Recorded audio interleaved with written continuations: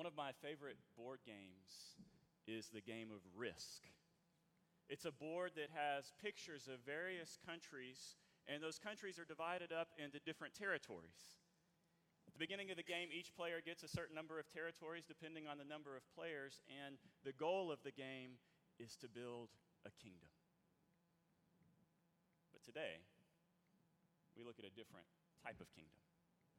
It's a real kingdom, and it's different than any kingdom in the world.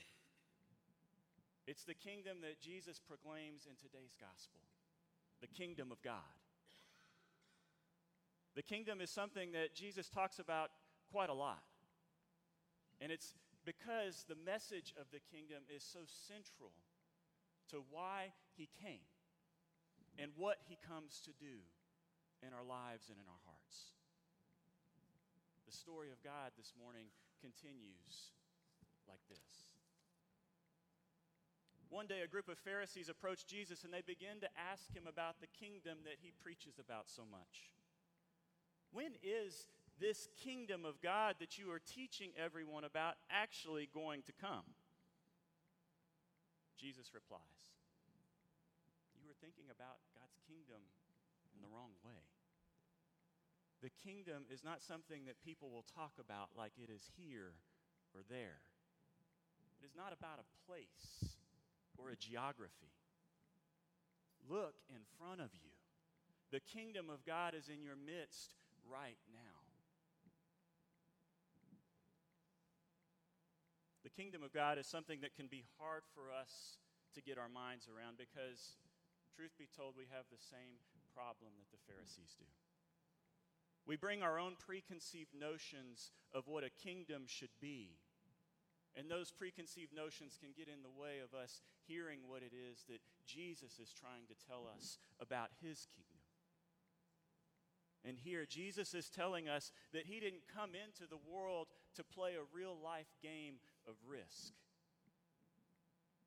He shows that as he goes through cities and villages, that he proclaims a different type of kingdom. His kingdom is a kingdom that brings healing for the sick, acceptance for the outcast, deliverance for the demon-possessed, forgiveness for those stuck in a life of sin, and hope for those who are in despair. Jesus is the promised Messiah, and his invitation into the kingdom is for all people. The time is fulfilled and the kingdom of God is at hand. Repent and believe in the gospel. Come and follow me. Everyone is invited into his kingdom.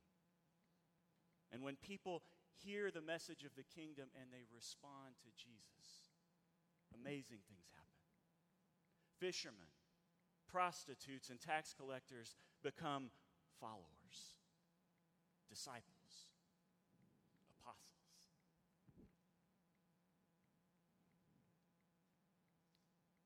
Jesus doesn't build an empire. He doesn't amass territory or incite war. Instead, his kingdom is about something completely different. It's about freedom from physical, emotional, and spiritual bondage to sin, death, and the devil. It is Jesus reclaiming his rightful rule and reign in our lives and in our hearts. So how do we get into that kingdom? There must be something that we have to do, right? That's the very question that a really rich young man asks Jesus one day. One day, a young man comes up to Jesus and asks, "What good things do I have to do to get into the kingdom?"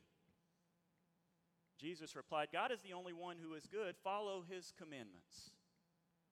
Then the man says, "I have obeyed God's commands. What else must I do?" Jesus responds, "Go and sell everything you have and give the money to the poor. Then come and follow me." When the man hears this, he goes away very sad because he doesn't want to give up his great wealth and everything that he owns. Then Jesus turns to his disciples and says, it's very hard for a rich person to enter the kingdom of God. Actually, it's easier for a camel to fit through the eye of a needle. His disciples are indignant. Then who can enter into the kingdom? And Jesus tells them, if you try on your own, you won't make it. But if you rely on God, everything is possible. The entrance to the kingdom of God is narrow. Only a few will find it, but the road that leads to destruction is very wide. Many will choose this way and live for themselves.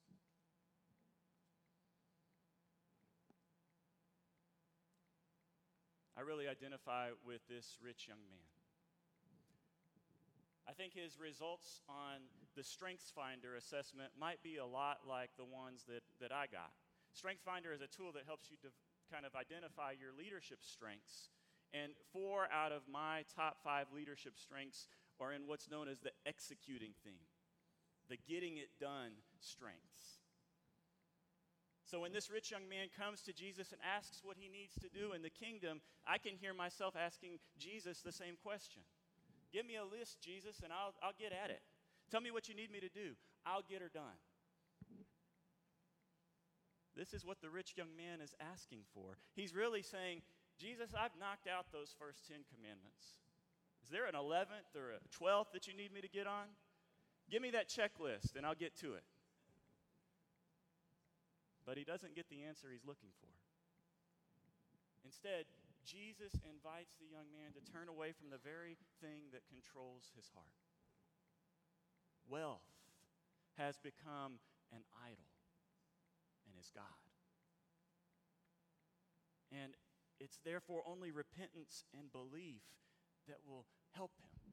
And so Jesus invites this rich young man to turn away from his worship of money and turn to him for life, security, and a better identity. But the rich young man, he doesn't want to repent and believe. He wants the kingdom on his own terms, based on what he can do. And so he walks away from Jesus.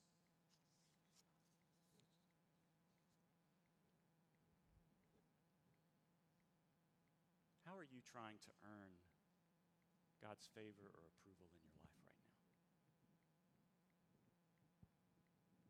What is it that you're trying to do for God, rather than hearing and responding to his desire to be with you because he loves you?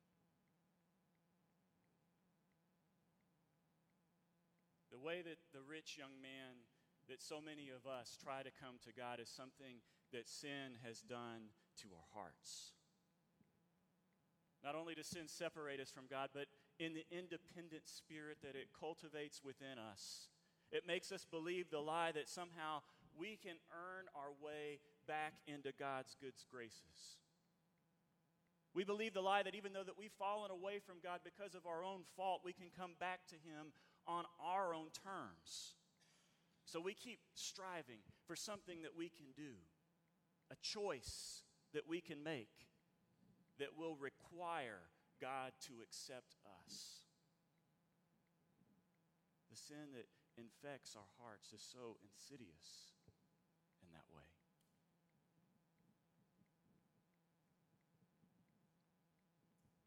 So if we can't do it, if we can't enter into the kingdom by ourselves in our own strength, how does it happen? Jesus talks about this very thing with another Pharisee named Nicodemus. One night, Nicodemus comes to Jesus and says, "Rabbi, we know you were sent by God to teach us. Your miracles have proven that God is with you." Jesus replies, "You're right. But unless someone is born a second time, they will never understand God's kingdom." "What do you mean?" Nicodemus questions. "How can someone who is fully grown climb back into their mother's womb and be born a second time?" So Jesus answered him, "The truth is, no one can enter the kingdom of God unless they have been born a second time by God's Spirit. Humans can only give human life, but God's Spirit gives new life in his kingdom. How can this happen? Nicodemus asks. Jesus replies, you're a respected Jewish teacher, but you don't know this simple truth? If you won't believe me when I teach you about everyday things, how will you believe me when I talk to you about God's kingdom? What I am telling you is true. God showed his great love for people by sending me, his only Son, into the world. Anyone who believes in me and lives in my ways will find that life is complete and eternal. The Father sent me here to save people, not to judge them. Those who want to live in sin and darkness will reject me and bring God's judgment on themselves. But those who want to live in God's ways will turn away from their sin and believe in me, and I will deliver them from sin and death, and they will live forever. The good news of the kingdom, the good news that Jesus tells Nicodemus, is that we don't have to achieve or perform our way in, because in Jesus, God has invited us in. We don't have to earn it. Following the rules better isn't going to punch our ticket into the kingdom. It's not about doing it all. Instead, it's about a relationship with Jesus that comes through repentance and belief. Turning away from the sin in our lives, our disordered appetites, our self-destructive desire for approval, and our selfish ambition, and turning toward Jesus, believing in him and surrendering to his reign and rule in our lives and in our hearts. This is how the kingdom of God comes in our lives. This is why the message of the kingdom is such good news, because it is about a king who came to die for people that were in rebellion against him, so that those who would believe in him would experience the fullness of life that he created them for all eternity.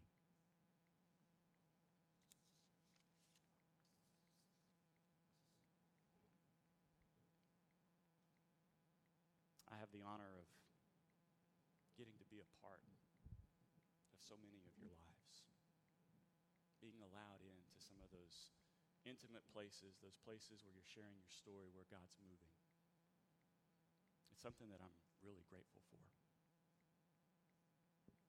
One of the things that Jesus teaches throughout his ministry, but especially in his Sermon on the Mount, is that when the kingdom of God comes in our lives, it should change and transform the way that we live radically.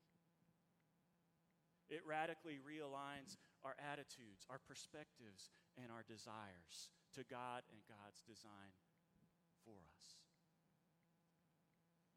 And just yesterday, as I walked through the Good Earth Farmers Market, I thought about the parable of the mustard seed. I thought about Jesus comparing the kingdom to a tiny seed that grows into this massive tree where the birds of the air can come and find shelter. You see, 9 months ago, there was only the seed of a vision for a farmer's market. But over time and through the hard work of Pamela, of Britt, of people that painted tables and passed out door hangers and cleaned the grounds and did all sorts of things, that vision grew into an amazing reality where yesterday so many of our friends and neighbors came into and felt the blessing of what it looked like to be a part of a kingdom community.